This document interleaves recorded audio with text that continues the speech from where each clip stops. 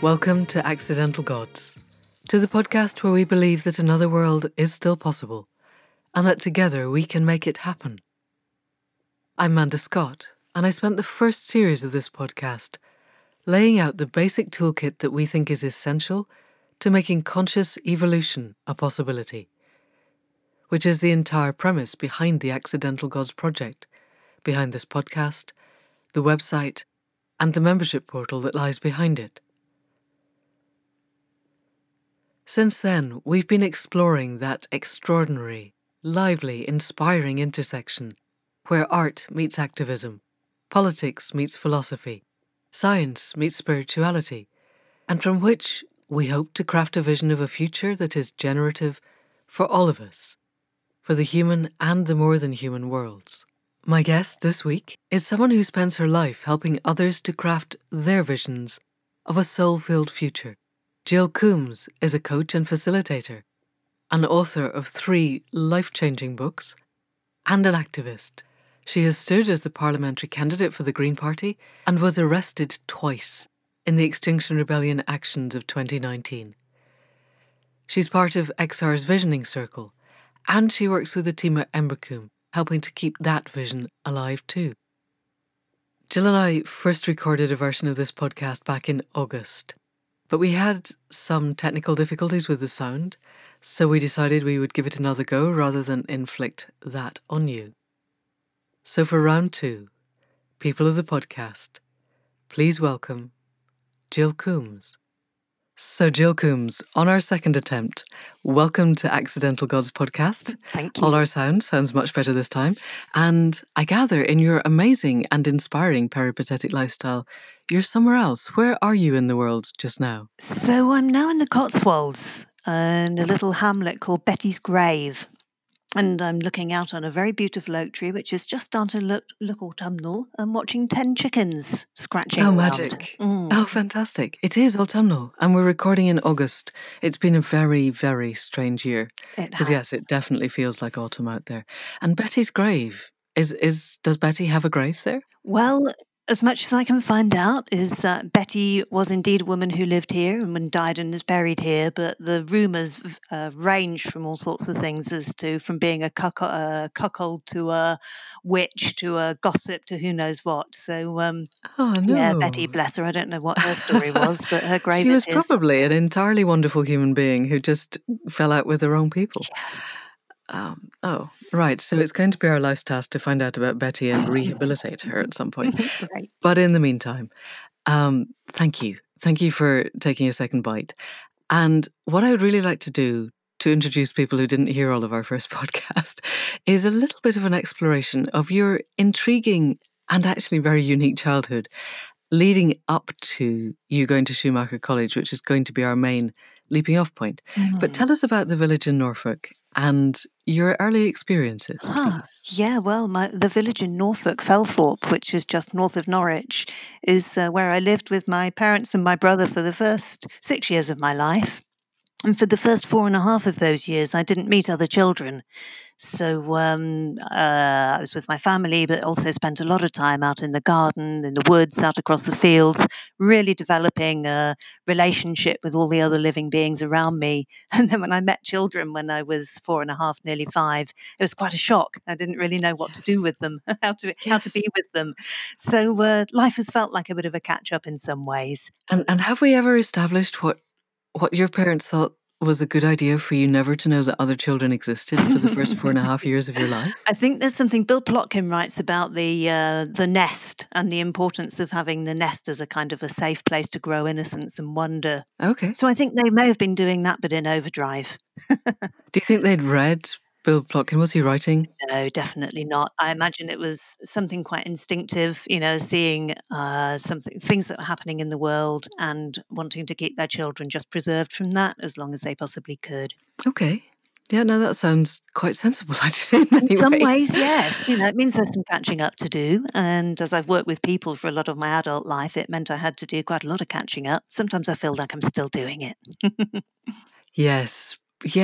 But I sometimes in the circles that we run, ask people to hold their hands up if they don't feel like they Yeah, don't quite fit, yeah, and nobody, yeah, yeah. everybody feels like they don't quite fit. I'm sure not many of us had quite that childhood beginning, but we Mm. each managed to make ourselves not fit in new ways. And then you went off and you were riding. You worked with horses, and I have to say this is my dream job, and I'm amazed that you're not still working with horses. But you did that for a while, and then you began what sounds like quite a journey. So if you could kind of précis for us your journey from leaving school to getting to Schumacher. Okay, so it's a journey that spans quite a few years. So, well, I'll see if I can get it into a bit of a nutshell. So, after working with horses for several years, which was just bliss in many ways, and then after a few years of that, I saw my friends going out, meeting boys, driving cars, going to the pub, and having clothes and things, and there was a part of me just that wanted to do that. There was a part of me that wanted to be part of that peer group and just start living what I saw as then was probably a normal life.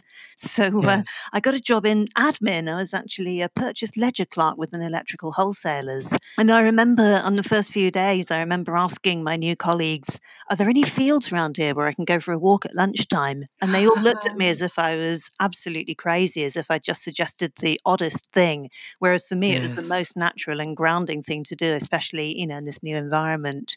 And that really carried on being the case, I suppose, for the next quite some time. So, having left admin, well, it sort of took me into all sorts of roles, and I tried all sorts of things, really not knowing what I could do, what work I could do that would be fulfilling, that would Mm. stretch me, that I would enjoy, all of those things. Trying all sorts of different things, like one day, as I think I've told you before, one day of steel fixing on a sewage works near Yes. Swindon. Yes, I still find that because go and look at Jill's picture on the website because steel fixing involved carrying iron bars around, and I'm still intrigued that somebody gave you that job because you don't look huge and well muscled in the way that I would imagine you'd need I to be am not carrying iron those bars things. around. I was reasonably strong because I'd been working with horses and been chucking bales of hay around and mucking out Yeah, and yeah, doing things moving like that. So barrows of horse poo. yeah, Yes. exactly that. So I was reasonably strong, but certainly one day was all I could cope with. And so not just the weight of them, but the abrasions on the shoulders as well, where I was carrying them, the ripped open skin, and my skin on my Ah, fingers Jill. broken open from twisting wire around and the ends of them and to fix them in. So and Yeah. I got home and well, I could have slept for a week, but I didn't go back, and I think we all knew that was a good idea. Yeah, and some other poor person ended up doing that. That's the interesting thing, and it might not have been terribly fulfilling for them either. Yeah, maybe, maybe not. So, and it may have been somebody's ideal work, but it's certain, like a lot of the jobs I did, they certainly weren't my ideal work, and I wasn't Mm. terribly good at them, and I didn't particularly enjoy them. But for other people, of course, it's great. It's exactly right for them. Yeah, although I'm aware that David Graeber wrote a brilliant book on bullshit jobs, which are the jobs that basically they're never going to be fulfilling for anybody, Yeah, there are really. those jobs too. I have Yeah. to say, purchase ledger clerk sounds pretty close to that to me. But I'm in awe that you went from moving bales of hay and working with horses to something that I wouldn't last 10 minutes because I'd get the numbers wrong. Anyway, so we're still, the key to this is searching for a life of meaning and Uh-huh. purpose and fulfillment. Mm. And and I'm really very impressed with your ability to keep searching for that when a lot of people, I think, do settle for the bullshit jobs because they give them enough money to have, I don't know, the car and the holidays in wherever and the right clothes. And you didn't. You kept No, searching. yeah, I guess although I was seduced and intrigued by those things for a while, they've never been what's at the bottom of my life, which has been a deep love for the natural world and also meaning, a kind of sense of meaning and purpose has always been very important to me. So, I did have some fun in my early 20s, but It was far from fulfilling, and I'd had a feeling that there was something that I should be good at and should want to do, and I just couldn't find it. I tried all sorts of things, and then eventually, when my marriage broke up, I went to have a few sessions with a counsellor, and very arrogantly, actually, with hindsight. Kind of noticed what she was doing and how she was working, and I thought, I think I could do that, and I think I could probably do it better than you can. Hmm.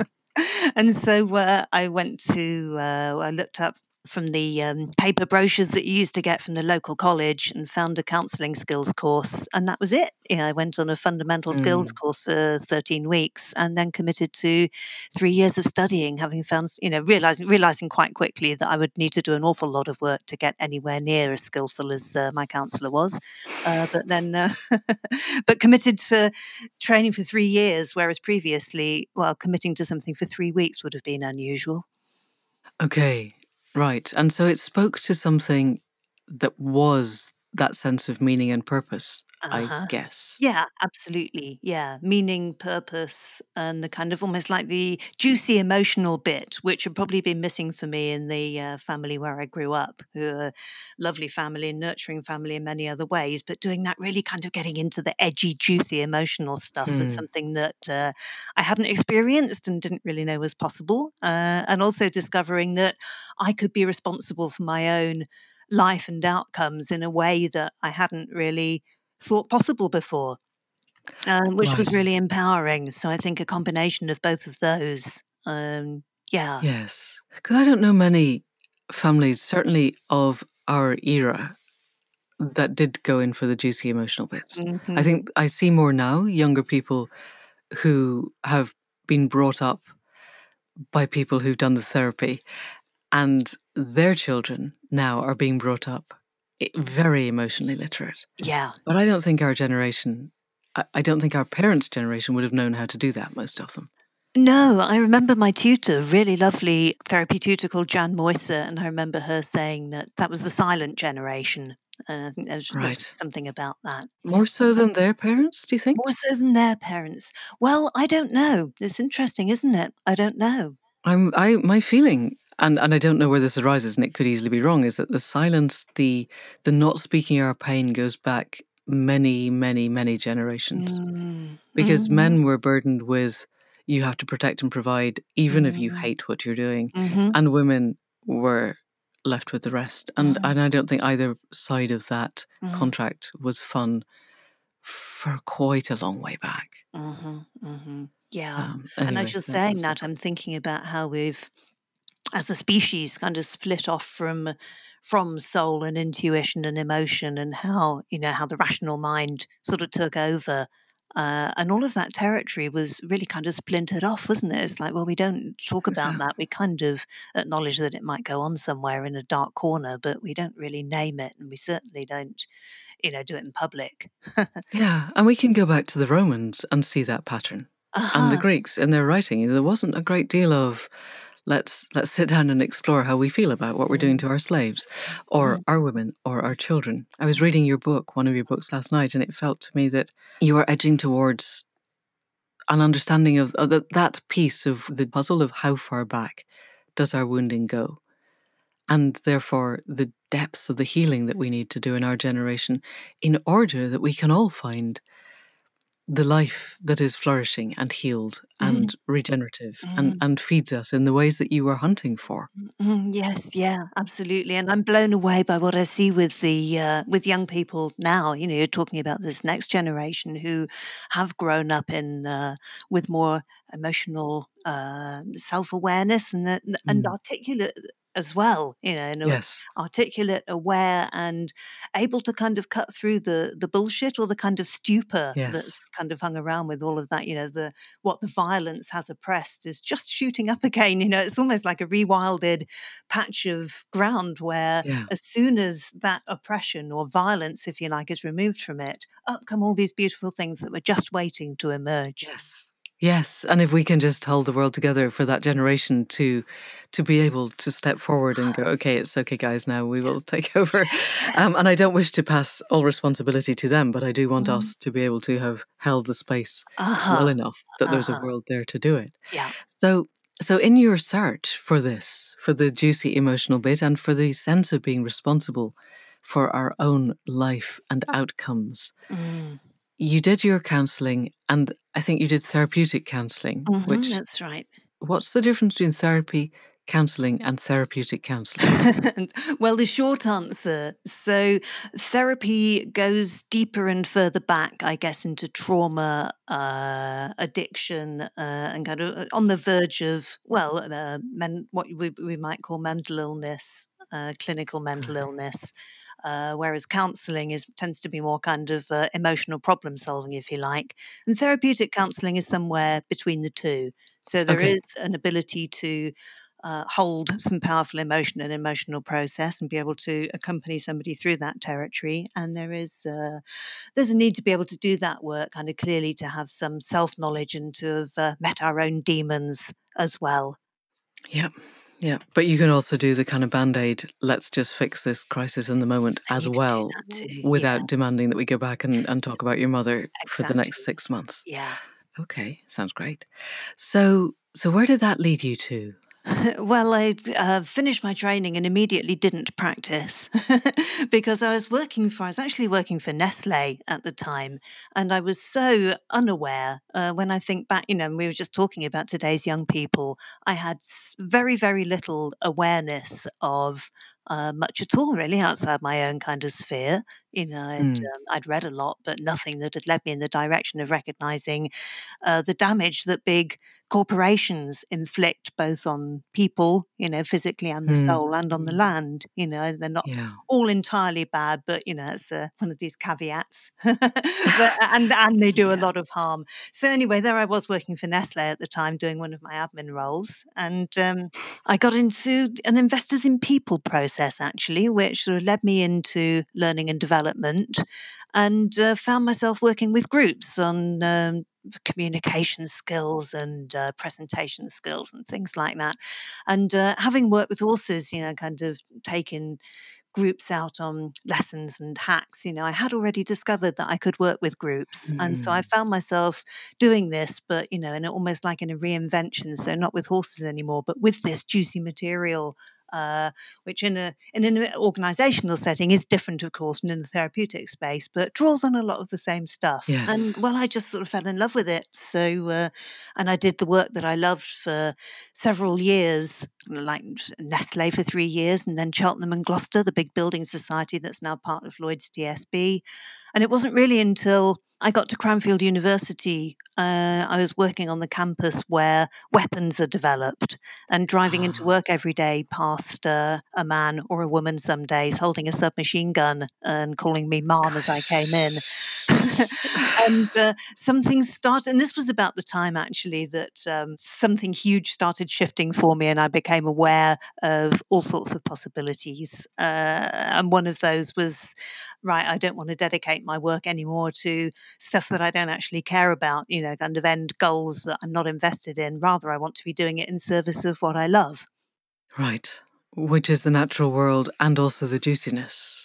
Yeah, exactly. Both. Yeah. Uh huh. And is that what took you to Schumacher?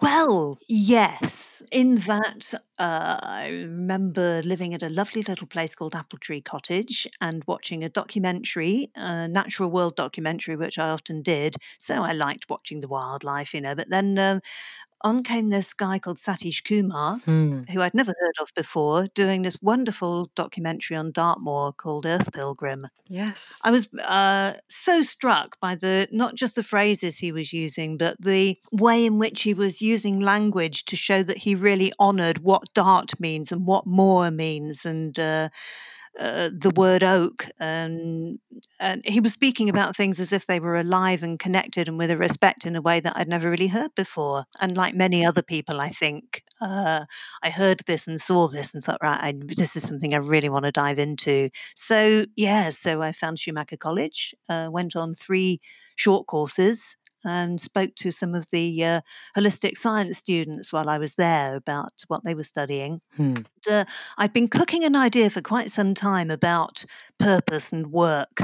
And I think that, often some of our greatest work comes from our deepest, original, or early wounds. And so, having had a whole long journey of frustration and despair of not being able to find my skill or my purpose, it became Right. quite a thing for me to understand that more fully about who and what we are in the world in terms of our work. And I wanted to write a book about it. So I did the MSc. Yes, for people who are listening around the world and don't know, Schumacher College is on the Dartington Estate in Devon. It's in a very beautiful old building called the Old Postern that goes back many centuries. And the students on the longer courses, holistic science, regenerative economics, things like that, come and live there for 9 months, maybe a year. And it runs like an ashram. We get up in the morning and there's meditation space, and then we have breakfast together in the huge dining room.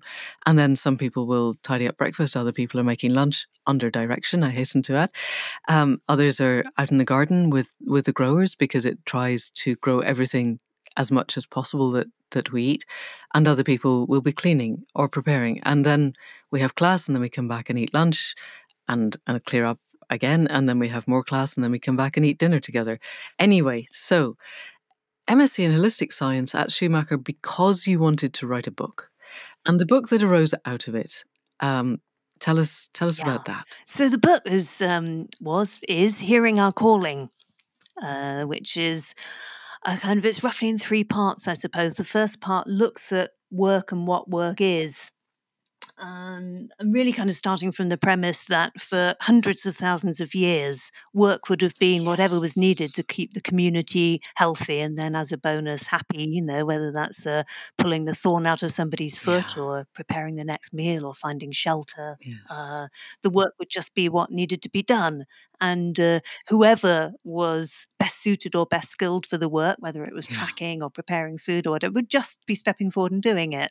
People would carry stuff together. Yes, and they would be honoured for being the best person and for doing it. I think that's quite important. Yeah, exactly.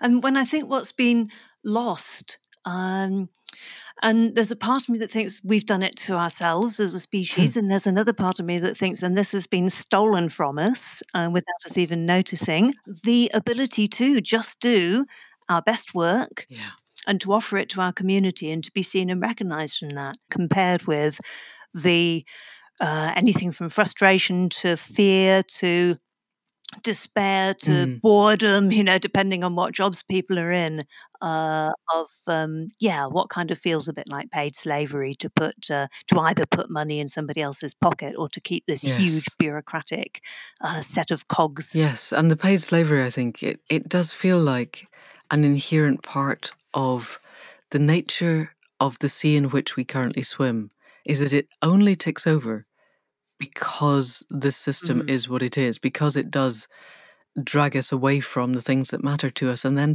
then tells us they don't really matter, and that what matters is the money and the status and the cars and the clothes and the holidays. But I'm thinking that what I saw in lockdown, and it hasn't completely been lost. We're in the UK. Lockdown has kind of dribbled to a sort of an end.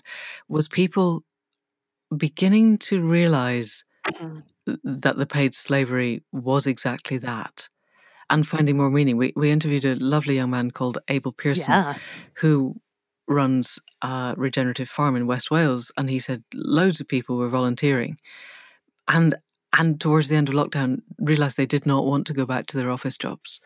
That growing actual food on the actual land in a way that was actually regenerative was far, far more inspiring at every level than whatever paper they had been pushing at work. And I wonder, are you seeing that in the work that you're doing now? Yeah, So since 2010, basically, when I left my corporate career, went and travelled around the country on foot and borrowed bike and public transport, and then let's take a segue. Well, we need to know about that. Okay. All right, so we can shelve that question. I'll ask it you again later. Okay.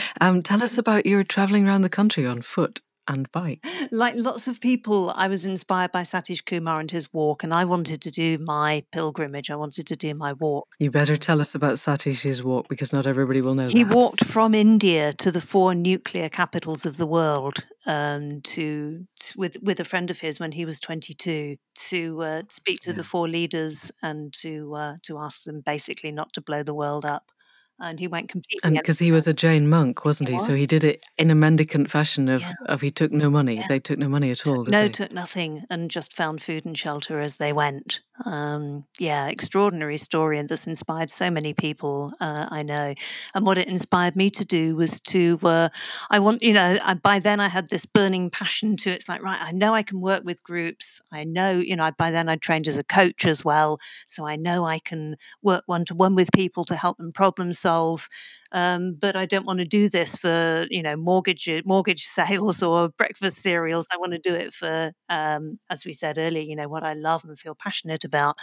So my starting point was to speak to Resurgence magazine and tell them that I would like to go around the country just offering workshops for people on living in harmony with the living world and with themselves and each other.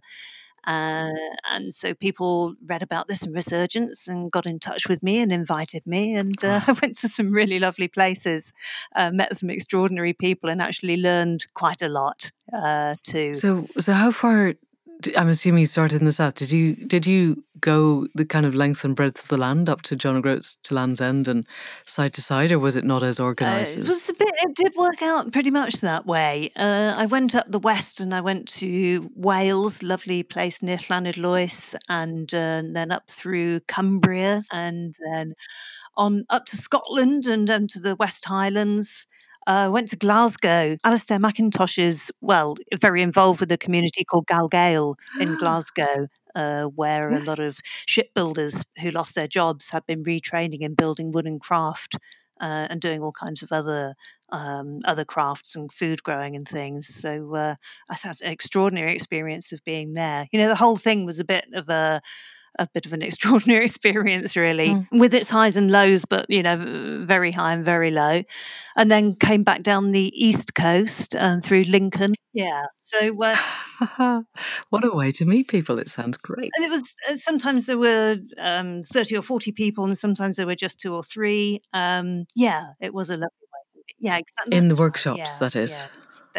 Yeah. So that Brilliant. was quite an experience. And then from that, I kind of had found myself having one-to-one conversations with people about their lives and what they might want to do next. So I thought, well, I don't want to go back to a corporate career now. So I carried on doing freelance work for a group of housing associations, running workshops and, doing all the things I did. Which supported me in just going completely self-employed. And since then, I've had my own kind of private coach counselling practice, because it sort of draws on both. It's around solutions and moving forward and taking positive steps, but it also kind of draws on emotional content as well. But with what's probably the most unusual thing is that it has been since 2010 with the central focus of doing work that's good for the soul and good for the world.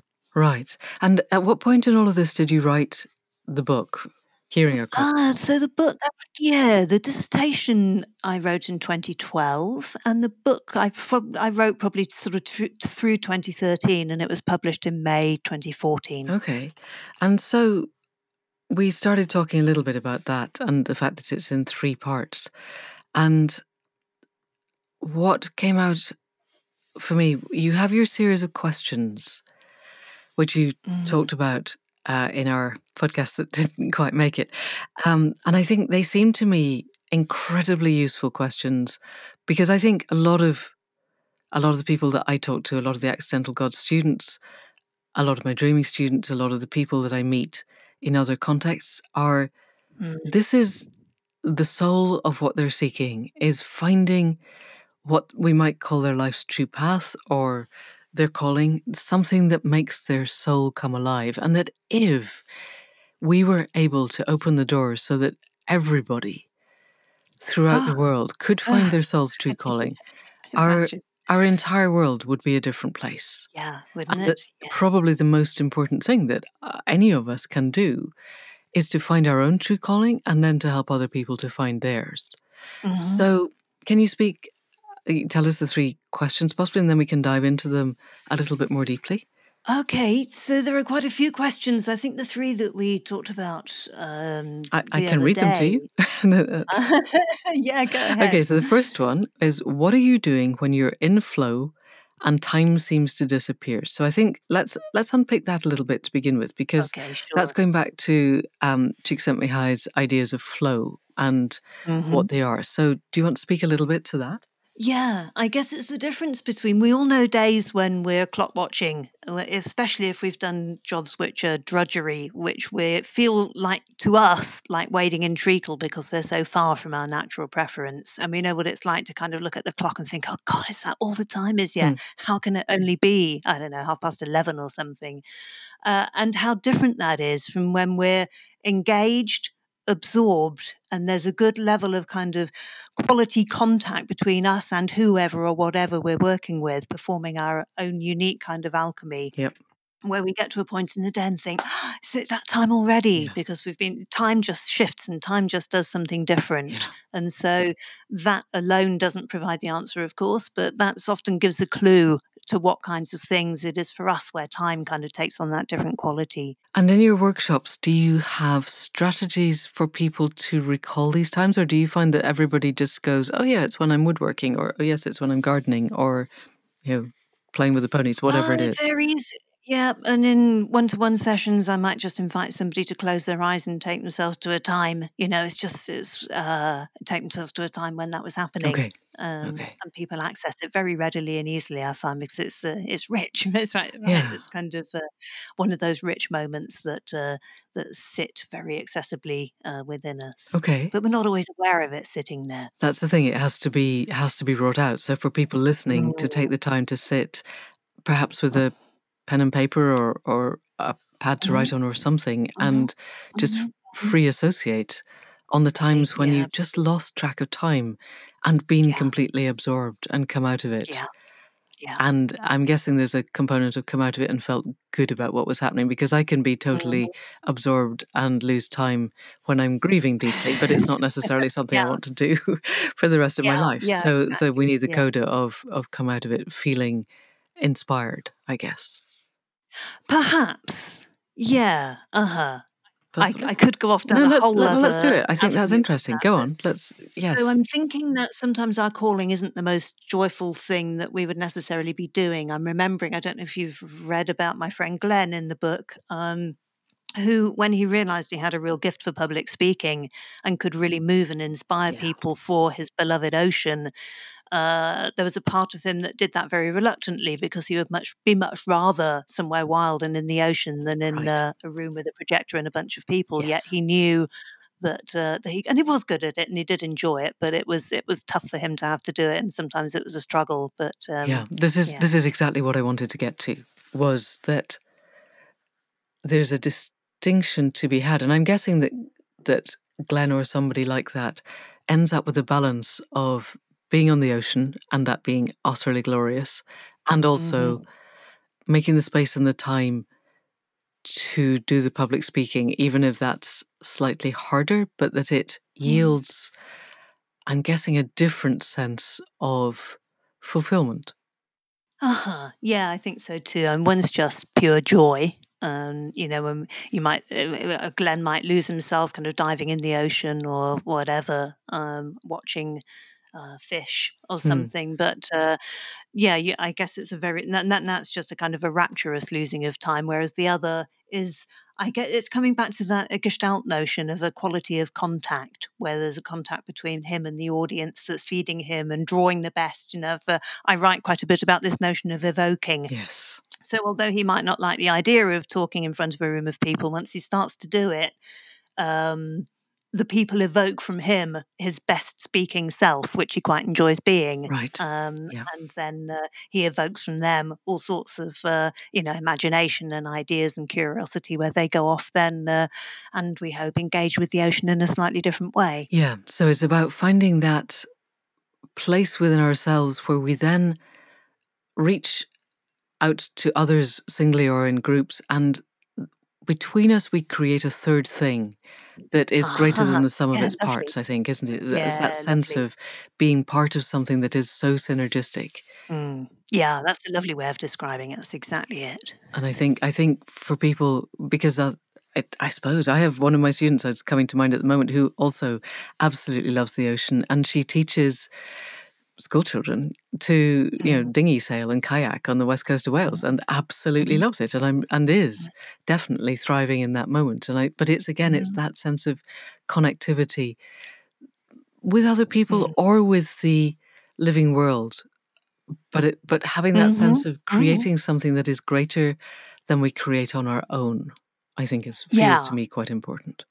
yeah, and that could be the living world too. As a difference between more extroverted personalities. Thinking about it in Jungian terms, the natural extroverts will be at their best and buzziest when they're engaging with others, Mm. and introverts can potentially do that too, but will just feel more depleted by it and will recharge and feel most restored and perhaps have the most profound experiences connecting with nature Yeah. or the aspects of themselves or something much more solitary and deeper. Yes, so designing a rewilded garden or something that has that Yeah, sense of exactly. connectedness but doesn't require you to talk to large numbers of people. Yes, yeah, and this is the idea that's one of the ideas at the bottom of hearing our calling is that all of these approaches, different ways of being, different ways of engaging and interacting, are needed. Yes. They've all got something to contribute. I Yes. find it heartbreaking when, within various environmental or social justice, campaign groups, people start arguing amongst themselves. It's all about this, and then Mm. someone else says, "No, it's all about that." And so much energy goes into each of them Yes. really wanting to be heard, Yes. really wanting the others to go, "Oh, yeah, you're right." Whereas actually, of course, they're both right. Yes. It's all true. So if we could all, you mentioned earlier the idea of honoring somebody's work Yeah. if even within the progressive movement already, if we can imagine the energy that might be liberated and nourished if people were to really honor each other's work, Mm. even if it's very different and their approach is very different than their own, what that might kind of support and bring forward. Yes, and what the honouring looks like. I think for me, the concept that is getting a lot of traction of universal basic income, and it has a great many Mm, difficulties that we don't need to go into now. But if we were to uncouple money from what we do with our time in a way that mm, lockdown managed to do for quite a lot of people, because there was no way of mm, earning income in the old way, and some people found generative outlets for their time and their energy, because at the moment the amount of money that we earn so often equates to our sense of self-worth and how we are valued by others. And then we end up in yeah, this bizarre situation where somebody who spends their life basically conning people out of money is earns bonuses in the multiples of yeah, millions, and someone who spends their life nurturing people while they die in a hospice is on £10.26 an hour. yeah. And that's not how the world should be. It just No. isn't. And we need somehow to uncouple these. I saw a beautiful picture flipped past on my social media the other day of the students, I think, who were protesting the exam grades. But somebody was holding up a placard going, "How about we have a maximum wage?" I thought, yes, Right. yes, Yeah. yes. Absolutely. Yeah. But you could feel the ripples going around of everybody going, "Oh, Mm. no, can't do that." But imagine if we did, it would be Yeah. very interesting. And then we could begin to value everything for its inherent value and not for the slightly strange monetary values that we've put on it. Yeah, for sure. I wrote in Hearing Our Calling about how you have the heart work and the hands work and the head Yeah, work, and because the head work calls all the shots, it's managed to make itself the highest yeah, paid. But in the abstract world that we've constructed for ourselves, as moving money around and data around, the fundamental jobs, and this is something that came clearly out of lockdown, didn't it? It's like the mm, fundamental jobs are feeding people, tending people's health, yeah, growing food, building shelter, these yeah, fundamental needs are the most important work that there is. yeah, And tending people's souls, all of those things, yeah, they are the most important work. And yet they're the lowest yeah, paid. It's completely upside down. yeah. But it's only a system, and systems are open to change. Uh-huh. So Uh-huh. I'm Yeah. working on it. And We what are. was it Margaret Wheatley who said, never doubt that a small committed group of citizens can change the world. Indeed, It's the only thing that ever has. Yes. And who was it? Oh, yes, it's Mary Reynolds. Yes, last podcast said we only needed a threshold of 3.14% of the population really committed to something to begin to change. I thought, that's the first 3 digits of pi. That's so exciting. And I don't know where that number comes from, but I find that very inspiring. So, and that's not huge. That's doable. And there's currently a movement, hashtag 3.5%. Oh, is there? So there's currently I'm not sure where it's going to go yet, but it's in its early stages, but it's got a lot of energy. So people might like to just check out that hashtag. Okay. Yeah, definitely. I'll see if I can find it and link to it in the show notes, because it seems to me that in this past year, and I don't know whether it's Extinction Rebellion or Greta Thunberg or lockdown, but there are so many more people now utterly committed to changing the way things are, which has got to be a good thing. Okay, so the second of your 3 questions was, what do people tend to come to you for and seek you out for, brackets, whether you want it or not? And that, again, seems to be one of those things that, with a bit of reflection, is going to yield a huge amount. So can you speak a little bit to how people might work with that? Yeah. So when I ask people to notice that, what do people tend to come to you for? It's something that, although it's not their paid work, or they might never have considered it as paid work, they might say, oh, well, people are always asking me for advice about their animals, or people are often, I don't know, asking me, do you think you've got a good sense of clothes and style? Does this look good? Yeah. Or, might I do this in my home? And people just tend to know and be drawn, oh, yeah, that's a good person to ask about this. Yes. And people don't necessarily think of it as something that they could be doing for their work because, again, in this Western world that we've created for ourselves, it's like we haven't got the qualification or we didn't do the right exams or whatever, which is absolutely nothing to do with whether that's just an innate gift that people in the world are kind of asking, are asking us for to bring forward. Yes. And I'm remembering a lecture I listened to recently by an extraordinary, a god amongst homeopaths. And he said that often he would ask people, what's your dream job? And it seems to me this is heading in roughly the same direction. He was describing a client he'd had who every time he would ask, something along the lines of, what's your favorite X? Or what would you like to do under these? And it was always, well, on one hand this, or on the other hand that, or if we came at it from another angle this. And he was in despair because nothing was pinning down. But then he said, what's your dream job? And this person said, oh, it's easy. I would be a chair of a committee because I can see all of the angles and I can bring them all together and I can balance them all evenly. And when I go around and say, okay, so we've got this, and this are all the options, and these are the advantages and these are the disadvantages, everybody listens to me. Lovely. And it opened up the case for the homeopath. And I thought, that's such a brilliant way of somebody understanding what their own gifts are. And then the question is just, okay, so in what way can we bring this to the world? Yeah, and that's just using the word dream. So rather than what job might you do, or what are you qualified for, or what do you think you're best at, using the word dream, how powerful is that? Yes, actually, I hadn't thought of that. Yeah. How can we dream this into being? Yeah, so one of those things that, it could never be possible, but if I could dream about it, then this is what I'd say. Yes, and as we all know, human intent is one of the most powerful forces on the planet, and if you can dream it into being, it can happen. Yes, indeed. Yeah, in a very powerful way. And so your third question is, what do you find yourself wondering why other people can't or don't do because it becomes so naturally to you? And again, I think that's just such a powerful, powerful question for people to ask themselves.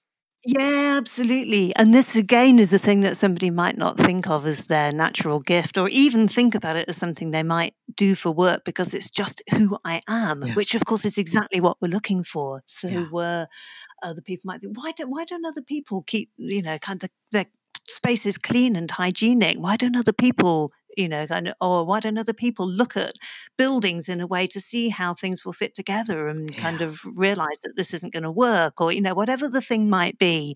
And this is it's an alchemy thing. Our context just evokes from us an ability to see what's needed And, obviously these skills all need honing and need developing, but I believe at the fundamental level, we've come into the world with an innate eye or a sense for a particular aspect, or maybe more than one, of our Yeah. world that we can just see. We zoom in on the things that other people miss and we act, we're evoked or sort of called forth, if you like, to act and actually do something. But Yes. a lot of people have lost that. They might feel themselves called forth, but they don't respond because they won't get paid for it. As you Yes. said earlier, they haven't qualified in it. They haven't got the recognition of their community. It could be all Yeah. sorts of things. And I'm wondering also, with the creation of unemployment as a weapon by the Mm. neoliberal state, and that Mm. label then. I remember reading a paper, I think while I was at Schumacher,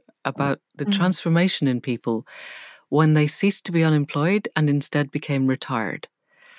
And the Mm. income that they got from the state was very broadly similar, but the label that was put Mm. on it, one was a pension and one was Mm. unemployment benefit. Mm. And that made a structural change in how they felt about themselves. And I thought the damage that has been done generation after generation of saying you are not fit to do anything. We have no Mm. space for you in our world, therefore you are useless.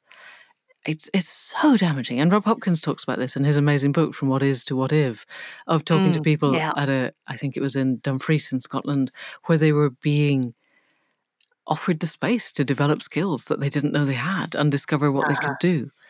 And I think so much of the healing that we need now in our world is to bring that into being, get rid of the Yeah. labels, and Yeah. and as you say, help people to act and do things. Yeah, absolutely. There's a lot of working out of it to do. There are many ways which involve all sorts of communication skills and emotional intelligence and self-awareness and self-restraint and tact, and Yeah, all of this yeah. comes into being, doesn't it? And comes into play. It's the piece that we were talking about earlier that young people seem to be really great at, actually, in a way that we perhaps had to learn because we didn't get it, from the generation above us. Yes, yes. And I guess there's also something about evolving into the new skills, because I'm thinking that in the generation I grew up in, there were a lot of young men who might have been quite displaced had computing not come along and their particular Mm. set of skills that led them to be Mm. absolutely genius programmers Mm. was Mm. was suddenly incredibly valuable. And I'm Yeah. remembering listening to a podcast with Jamie Wheal, I think, talking about his 12-year-old daughter. And he's an entrepreneur, he's set up numerous businesses, and he offered her an amount of money, I'm guessing quite a reasonable amount that would be valuable to her, if she would like to bring 7 of her friends together over the summer holidays and build something on Minecraft, which was her Mhm. game of the time, Mm. that no one had ever Mhm. seen before. And he said Mhm. within a day she had 7 friends from all around the world. She'd never met them, but they were all geared up to do this. And then he watched all summer and she just played Minecraft. And it got to the last Uh-huh. week of the summer holidays, and he went, "Yeah, were you think you're doing this thing, or is it just didn't want to do it?" And she went, "Oh yeah, no problem."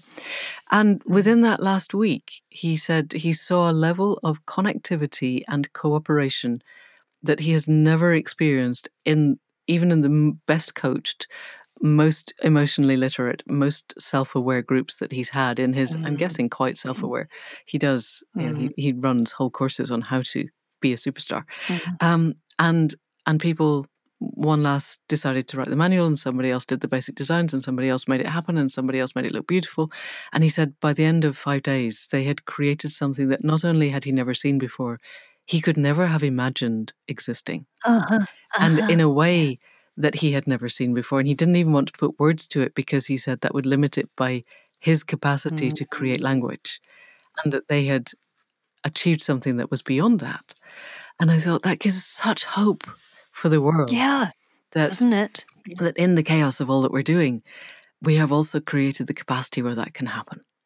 Uh-huh. And helping people to realize Beautiful. that the gifts that they have, and if we can reach a place where we speak about money in a way that it really doesn't matter anymore, Yeah. Yeah. where the abundance is enough and the not Mhm. damaging the natural world is an Mm. inherent part of what we're doing, and people can then find what it is that they want to do and what they're built to do, what they're here to do, the world would be such an amazing place. Yeah, yeah. We're living in extreme. It's a bit of a cliche, but extremely exciting times, as well as terrifying times. It's both, isn't it? And it's holding those in balance. Really, is Yeah. that we're faced with some extraordinary crises. But my goodness, you could almost see it in a huge kind of holistic level of here's now this big crisis and this really big threat, and look what humanity's doing in response. Yes. Yes. Something really beautiful and amazing. Yes, meeting up to it. And so coming forward from finding our calling, and I think anyone out there who is seeking ideas of how to be, it's an extraordinarily beautiful book, and it's full of the sorts of things we've been talking about. In terms of the work that you're doing with people out in the world, are you finding that people are coming to you with different sets of ideas now of who they could be and what they could be doing? Is that Oh, shifting? yeah.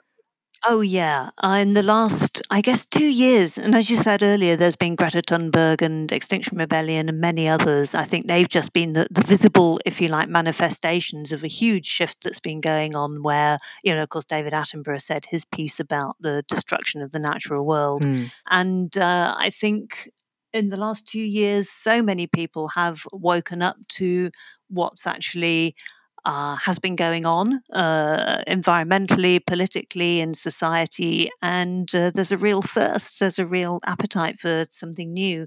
In my coaching work, just 5 or 6 years ago, I ran a coaching seminar at a conference, which was about coaching in service of the greater good. Who are we in service of? Are we in Hmm. service of the client or the organization they're working for or something beyond that?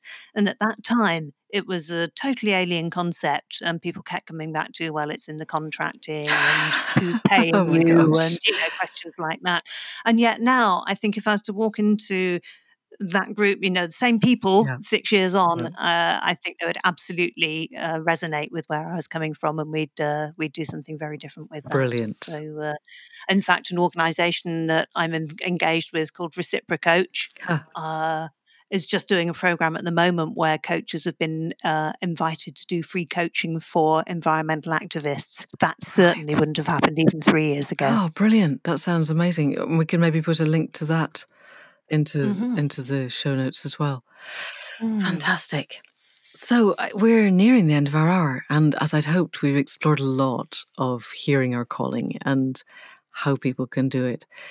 So I'm guessing that if we were leaving people with things they could do other than reading the book, then asking themselves the three questions would be obvious. And I'm wondering if there's anything else as a final suggestion that you would like to put out into the world on this topic. So there's something about being willing to take risks. There's something about the illusion of stability and security Mm. that jobs and organizations seem to offer that appears to be unraveling before our eyes. And often I'm thinking about the many questions or the many kind of dilemmas that people come with. And very often they're kind of on the brink and saying, I feel really scared of doing this, or I don't want to jump, or I don't know if I can do it. Right. And while some caution is, of course, good, some sensible eyes open caution is good. I find myself often reminding people that, and so did everybody when they started any new venture or Mm. did something that was groundbreaking or different or a huge shift for them. With the gain that comes with change, inevitably comes some loss as well. Yes. So there's something about knowing what you're willing to lose or risk and Yeah. let go of. And there's also something about having the courage Yes. when there are no guarantees that what you're going to do is going to work out as you expect it to. Yes.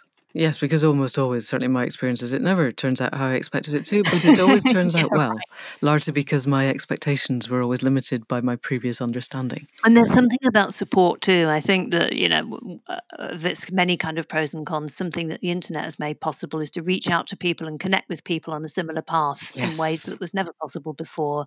And there is, whatever you're doing, even if you're wanting to bring your unique approach to it, there will be people doing something similar. There Yes. will be others walking a similar path, Yes. and to reach out and to share ideas, to get support, or even just to feel connected to people and just listen, depending on what people's preference is. Yeah. I think that's a huge thing too, to get that encouragement and that kind of spark that Yes. comes from the engagement. Yes, and have a sense of community, because community is Mm, what sustains us as human beings. We are mm, communal beings. mm, And mm, that, mm. yes. And I'm surprised, again in lockdown, at how much connection was possible over Zoom. It Mm. wasn't the same as being in the room, but it wasn't so far different that it didn't Uh-huh. count. Yeah. Yeah, So it's yeah. extraordinary. I've been working via Skype and Zoom, well, Skype for some years now with clients in different parts of the world, Yeah. and we do some really profound and moving work Yeah. over Skype, which I would never have, 10 years ago. I'd Yeah. have said, no, it's Just couldn't just not happen. possible. You have to be with a person in the Yeah. room, but clearly you Yeah. don't.